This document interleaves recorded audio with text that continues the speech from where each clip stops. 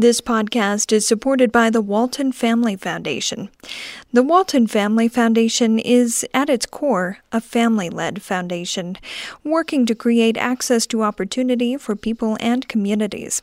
The foundation partners with others to make a difference in K-12 education, the environment, and its home region of Northwest Arkansas and the Arkansas-Mississippi Delta. Learn more at waltonfamilyfoundation.org. It's Aspen Ideas to Go from the Aspen Institute. I'm Trisha Johnson. In the 1950s and 60s, mental health providers used psychedelics to help patients open up about difficult memories. Then the drugs were banned. Now there's a resurgence. Psychedelics like MDMA, psilocybin, and ketamine are being studied as solutions for anxiety, depression, and PTSD. Rachel Yehuda is director of the Center for Psychedelic Psychotherapy and Trauma Research. She says drugs like MDMA are especially useful in the context of healing from trauma. Psychedelics are tools. They're not treatments per se, but they're tools that help people see things that they might not otherwise see. And once those things are seen, they can be worked with. Today, a research renaissance for psychedelics. Is this the treatment of the future? Aspen Ideas to Go brings you compelling conversations hosted by the Aspen Institute. Today's discussion is from the Aspen Ideas Festival. Trauma researcher Rachel Yehuda has worked with veterans and other victims of PTSD for 3 decades. She says psychedelics help people visit distressing memories and develop self-compassion. MDMA, also called ecstasy, increases insights and reduces fear, she says. In an assisted setting with psychotherapists, it can help patients do the hardest work of therapy. The Food and Drug Administration has designated MDMA-assisted psychotherapy as a breakthrough approach, so it's being evaluated in research for possible prescription use. This has caught the eye of the science community and many others. Yehuda sits down with Gita Vaid, a psychologist and psychoanalyst who researches ketamine-assisted psychotherapy. Alison Snyder of Axios leads the conversation, which was held in June. Here's Snyder. Thank you both for being here. And I want to know, first off, what has happened that we are discussing psychedelics in research institutions like Mount Sinai, Johns Hopkins, on Wall Street, at the Aspen Ideas Festival? What's going on in this field that has gotten to this point? I think that people have started to recognize that we need to look out of the box for solutions to the problems of mental health, especially mental health conditions that are related somehow to trauma exposure or the things that happen to us. And we do have treatments for trauma-related disorders like PTSD and depression or anxiety, but most people who go to therapy feel that they have to continue in therapy, that they're not getting over a really important hurdle that is allowing them to kind of reclaim their lives. Or reach kind of ultimate healing and wellness. The history of psychedelics is very well known. In the 50s and 60s, psychedelics were used by mental health providers to help open patients up so that they could discuss very intimate and difficult to talk about topics. Then these substances were banned. They're Schedule I compounds now, and I think what you're seeing now is a resurgence because a few really brave people decided that these tools were too important to keep scheduled and began an initiative to really test these compounds. And right now, MDMA-assisted psychotherapy has received breakthrough status by the FDA. And psilocybin, which you might know as magic mushrooms, has also received FDA breakthrough status for depression. And I think that is when academia takes notice. When the FDA gives breakthrough status to a treatment, it's very hard to dismiss it. And so the right thing to do is really try to get on board and figure out what's going on. So Gita, you've worked on ketamine-assisted psychotherapy for 20-odd years? No, I've been in private practice for 25 years, working as a psychiatrist, a psychopharmacologist, and a psychoanalyst. It's only been in the last sort of 7, 8 years that I came across psychedelics and was just completely blown away by the access and the healing potential. And that started me off on a journey of exploration to try and understand everything that was happening in the field, in the underground, in the overground, in research. Mm-hmm. And in the last few years, I've been working with a pioneer in the field, Phil Wolfson, working with ketamine, which is a legal medicine and a psychedelic agent, to really work with ketamine in my office and teach ketamine-assisted psychotherapy. So, okay, maybe we should just start with what happens. You both work, you're talking about different drugs here, but maybe you could each describe what goes on for a patient who comes in, whether in a research setting, in a clinical setting. What does this look like? Who's in the room? Where is the room? What goes on? Well, for MDMA-assisted psychotherapy, what goes on is that the patient, the studies that have been done in post-traumatic stress disorder patients. The two therapists spend a lot of time getting to know the patient and preparing the patient to work with a psychedelic drug. This includes getting to know what their traumatic experiences were like and help them really understand what it means to take a psychedelic and what that experience might be like for them. On the day that the psychedelic or the MDMA will be administered, there are again two therapists. The patient takes the MDMA and within an hour starts to feel the effects. The patient is offered another booster dose, and then the patient kind of settles in to an experience. There's music, there's eye shades, where they're revisiting moments from their past in the presence of two therapists that are really kind of holding space and following their process. Now, what does MDMA do to facilitate a psychotherapeutic process? MDMA, it's not a classic psychedelic, but it's a drug that increases compassion, it increases insight, it reduces fear of confronting traumatic memories, and so it is setting up a completely conducive state towards doing the very hard work of therapy, which is visiting very distressing traumas. Most people who go to a mental health provider to talk about a traumatic experience get stuck somewhere along the way because it's so difficult to go forward. There's a lot of shame, there's a lot of guilt, there's a lot of self-blame. There's just a lot of really difficult material to get to. But if you're in a state where you're having a lot of self-compassion, in the presence of people that are really making it safe for you to talk, then you can really visit things. And the psychologist Stan Grof really said it best and summarized it perfectly when he said that psychedelics are to the field of psychiatry what the microscope is to biology and the telescope is to astronomy. Psychedelics are tools. They're not treatments per se, but they're tools that help people see things that they might not otherwise see. And once those things are seen, they can be worked with, especially in the context of healing from trauma. Traumatic memories can be processed.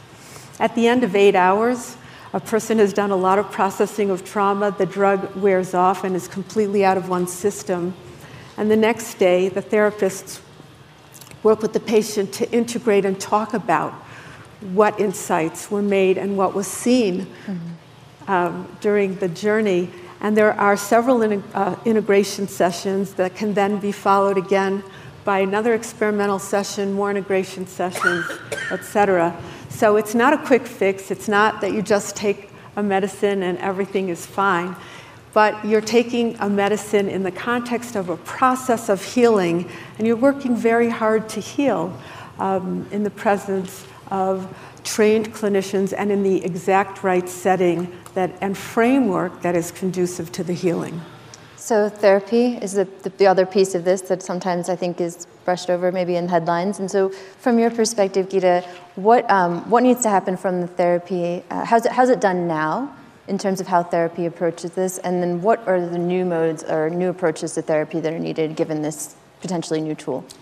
Well, I think there's not been enough of a focus on the psychotherapy that goes along with these medicines to really enhance the healing process.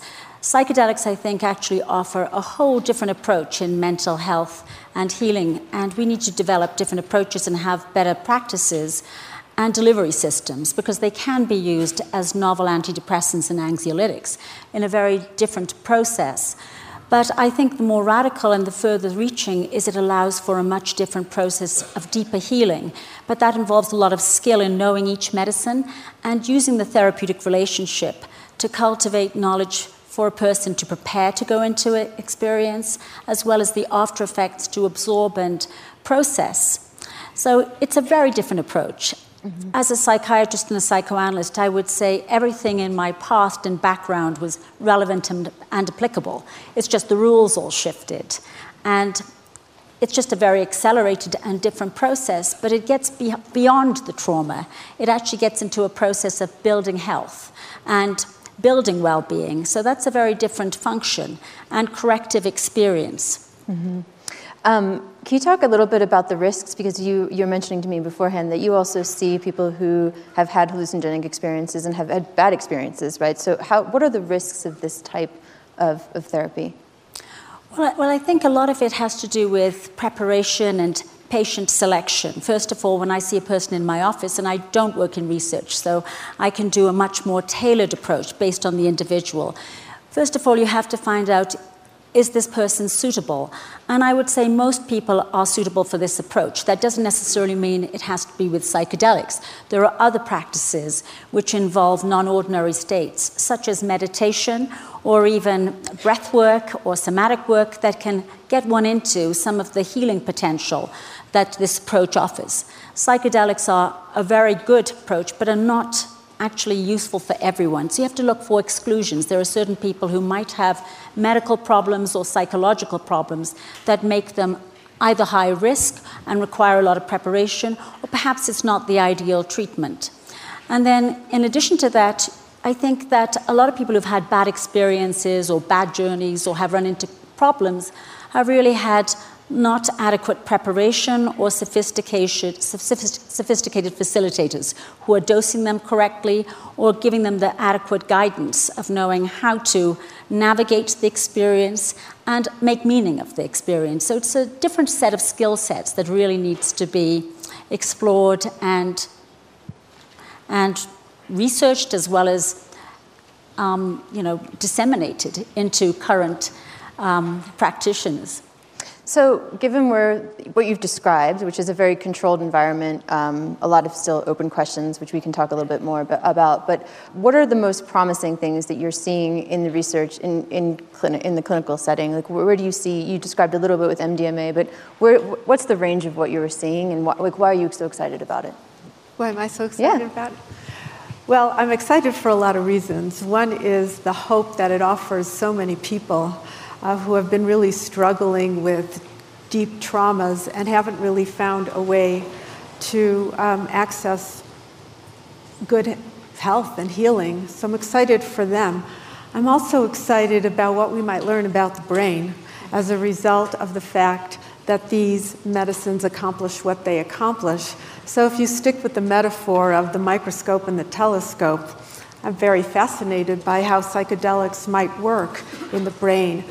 Do psychedelics enhance cortical plasticity? Do psychedelics release oxytocin? Is that why we feel so affiliative when these drugs are given? What are the mechanisms that really are involved in healing?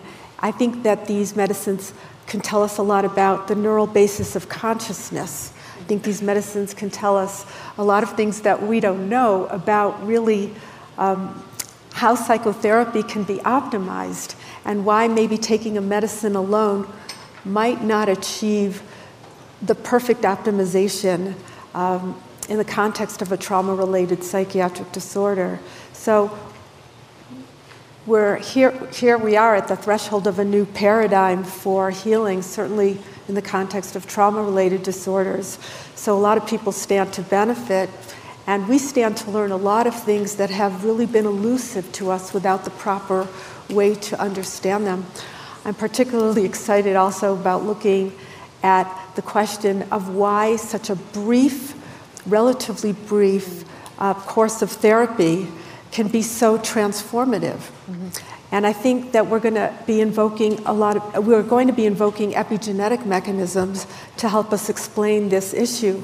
And in a way, there's a real parallel here between understanding the question of why a traumatic event has so much deep impact on one's life. An event that could have taken just a few minutes or a few hours can end up really being a watershed and really guiding the rest of the person through symptoms, through a different world perspective, guide the decisions that they make from then on. How can such a short event have such a big impact?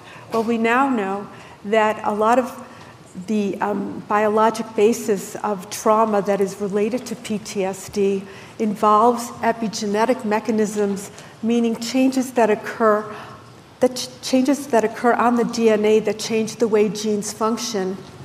And they promote enduring transformational changes in people.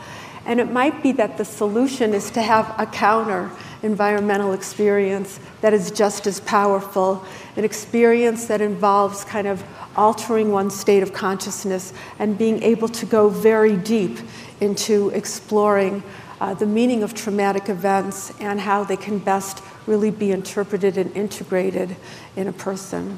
When you say sustained, I mean, there's evidence, I think it's with psilocybin, that it'll have an effect 6 months, right, after the intervention or the treatment, rather.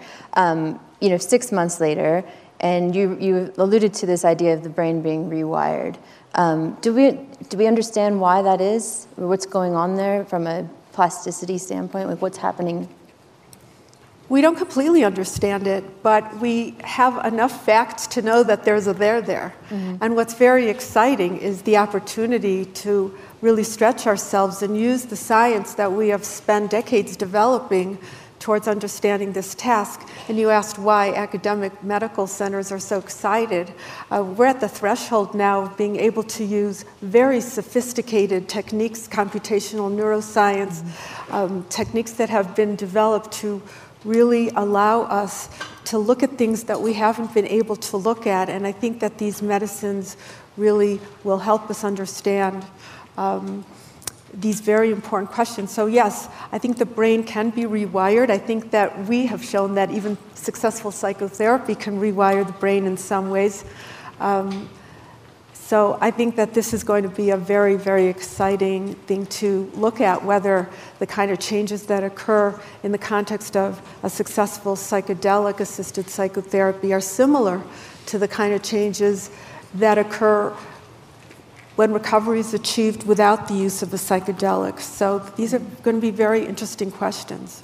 And I'm very excited about what I'm seeing in my office, because as a clinician, I've just been amazed at the results that I have achieved with individuals in private practice. It's just a complete game changer. And it's such a different process than what we're used to with psychotherapy. Some of it is tapping into, I would say, the innate intelligence that the body and the mind have towards healing. In medicine, we like to think that we heal people, but actually as physicians, mostly we remove obstacles towards healing. And psychedelics really tap into the innate potential for healing. And there's just tremendous creativity that one sees in the healing process. It's very much like the creativity that we see in dreams and dream work, but that happens in the course of a session. I'd like to give you an example because it might, for individuals, give you a texture of what we're looking at. I was working, and this is in 2 sessions. I met with the woman and very quickly moved to doing a ketamine-assisted session with her. A young woman who was a student at college who'd had 2 rape experiences. And during the course of the session itself, she was in just a joyful state and saw her life as a fabric. And she noticed a stain on the fabric, which was the rape events, and was noticing to herself, why does that wind up being the center of gravity of her life, when there's so many other stitches in her fabric that encompass the life story and life experience she had. And after that experience, she had a very different, sustained perspective on her identity and her life story and her perspective. I've continued to work with her, but that one session, I think, gives you a taste of how different that is. Obviously, she'd been in tremendous therapy before that moment, but that was very different than anything she had achieved up until that moment in terms of her own healing.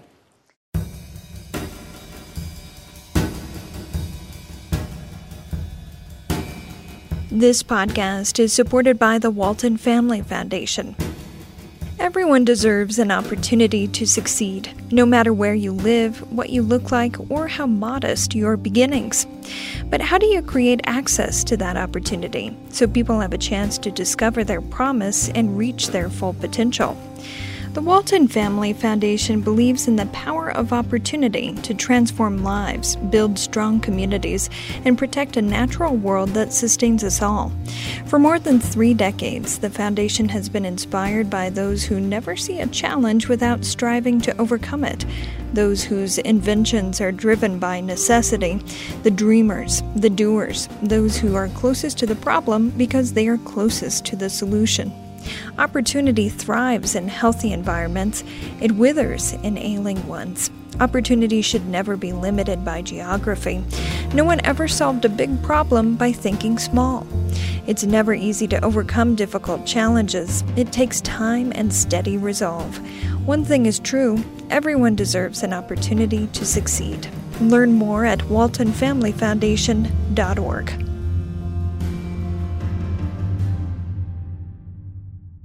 So how accessible might this be to people? Because what you're describing, again, very controlled, potentially some risks. Like how accessible and how widespread could it be used?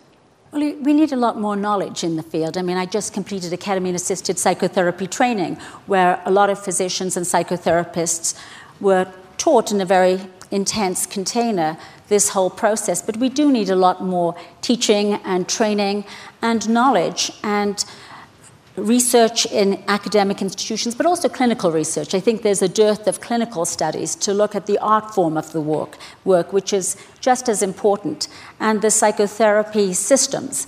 So it's not accessible, but there's a lot of interest and a lot of concern about who gets treatment and how can we make it affordable. Some of that involves really showing that this method works and also changing the systems to allow for coverage for people and access to this novel approach.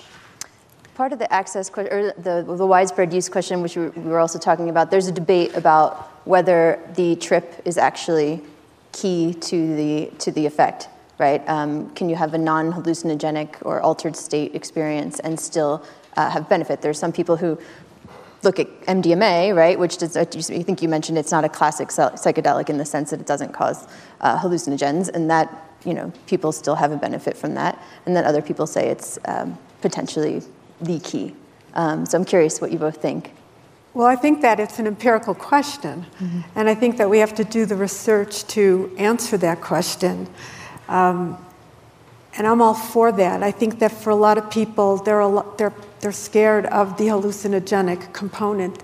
They're scared of what's been described as ego dissolution. And if there were a compound that could give similar effects and similar benefits without the trip, without the altered state of consciousness, I think people would opt in. Then again, many people that have had this trip or this altered state of consciousness rank it among the top 10 experiences in their lives. Right. You wouldn't want to miss that, would you? So I think we'll just have to see. You'd feel gypped. I think you might feel gypped if you... Well, I think it depends on the clinical application, though. I mean, Of course, I value the experience itself. I think for me, it's a very important experience that adds to the process. Although I do think these medicines, even ketamine, which can be used as an antidepressant and dosed, and the delivery, because it can be delivered in many different ways, intravenously, intranasally, orally, intramuscularly, you can dose it so that you don't have to experience the psychedelic properties and still afford very good clinical results in terms of depression coverage and anxiety coverage. But I think that gets into different approaches and different applications. As a psychotherapist, I really value the process and the field, and I think it's the ideal field to to discover and tap into the healing intelligence within the mind and in the body, but also in the relationship. So it depends on the different approaches. I think there's different applications. I want to take a couple of questions from the audience. If you have a question, raise your hand. The process that you just described sounds very similar to EMDR. And as a practical matter, how do you decide whether to go with EMDR versus a hallucinogen solution? And I'm sure there are many nuances of the differences, but I'm just curious as a layperson, because the explosion of very anxious teenagers and young adults in this country today, perhaps we could help some of them understand that there are solutions to how they're feeling. I think this is the perfect time to make the point that psychedelic medicines are not yet legal. Mm-hmm. So if you go to... Ketamine is legal. Except for ketamine. Ketamine, yes, ketamine. But MDMA and psilocybin, they're not yet FDA approved for use. Ketamine is legal. So I think you wouldn't go to your therapist and just say, or your therapist wouldn't wonder which one to use. Right now, the way that you get a psychedelic-assisted psychotherapy with MDMA or psilocybin or any other medicine that is currently scheduled is to do so in the context of an FDA-approved research, and they're usually very tight criteria for who could join those studies. One day, when these medicines are approved, and I hope that day will be soon, it will be a very important question of how you decide when in the course of a therapy to use a psychedelic medicine. Do you do it after other more traditional forms have failed? Or do you start right out of the gate with something very powerful? Will there be the need to do combination therapies? Will there be need to support a patient who's done psychedelic work with other kinds of work? Would you look at it as opening up someone so that they can do trauma-focused work with more traditional approaches? These are all things that we don't know yet, and these are all things that we're going to have to find out. The last time there was a sort of broad-based psychedelic renaissance in the 60s, it seemed like one of the consequences of that was a increasingly vocal desire for social and political change, influenced both by people who were experimenting with these medicines and the people that they were around. So kind of running the clock forward, assuming that MDMA and other psychedelic medicines get approved and start to play a wider role in society, it seems like you can almost anticipate at least some form of an eventual backlash against these medicines. And how does the psychedelic-assisted therapy community today think about mitigating that potential backlash? Mm-hmm. That's a great question. Well, I think it does have a direct effect on people's consciousness and awareness. So I do think we can anticipate it making big shifts, but I think that's very uplifting and promising, because people I work with who are in pain and suffering, it's almost like someone who's drowning. And when you're drowning, all you can think about is getting your head above water and yourself. And what is very, I think, very heartening about this work, particularly as a psychiatrist, is to see people who are in so much pain. And when they have their own healing, their first impulse, without any prompting, is to be very grateful and then have more space to look beyond themselves, to look to their neighbors and to other people. And it's not infrequent. In fact, I would say it's quite typical, and I think it's in fact the human condition, that when one is safe and not drowning, but on dry land and able to survive comfortably, to look around and help others. And so I hope that some of the impact will not just be negative, it'll be a positive virtuous cycle of helping and supporting and societal change. I do worry about the backlash in terms of how fast this movement is happening and how, there's a real interest in moving very quickly. And sometimes when that happens, as I think is happening, you're taking shortcuts in terms of a lot of the necessary platforms, research delivery systems being adequate. And that could inadvertently lead to backlash if there are problems or side effects that haven't been adequately studied, and adequate attention to how to manage those in the rollout. Mm-hmm. I would just want to add to that. I think that's the question. How are we going to avoid what happened last time?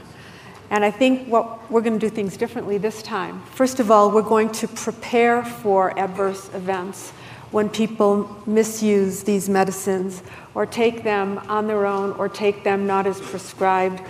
So we have to develop harm reduction settings. We have to teach people what to do when somebody is in what we call a bad trip that really isn't a bad trip if you know how to help somebody through it. You can get a lot out of what happened when it wasn't as much fun as you thought it would be.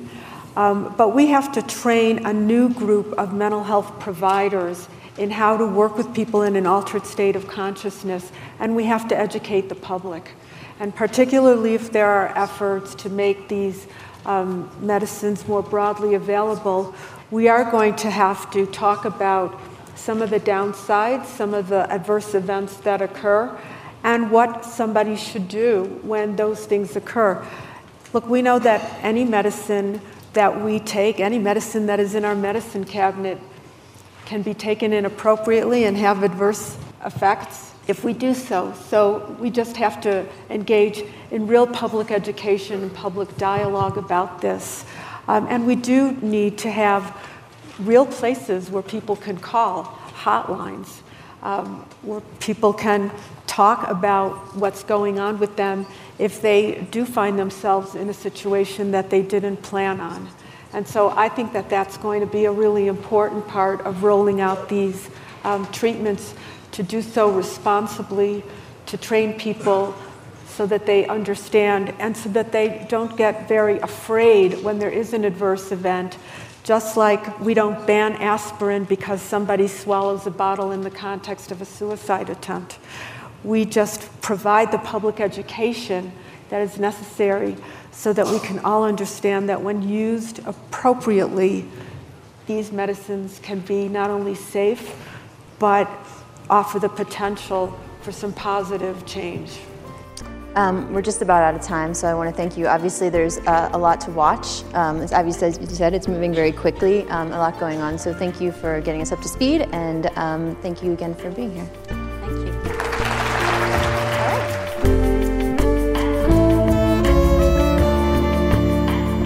Gita Vaid is a co-founder of the Center for Natural Intelligence, a laboratory dedicated to psychedelic psychotherapy innovation and clinical practice. Rachel Yehuda is a psychiatry and neuroscience professor at the Icahn School of Medicine. She's vice chair for Veteran Affairs and director of the Traumatic Stress Studies Division at the school.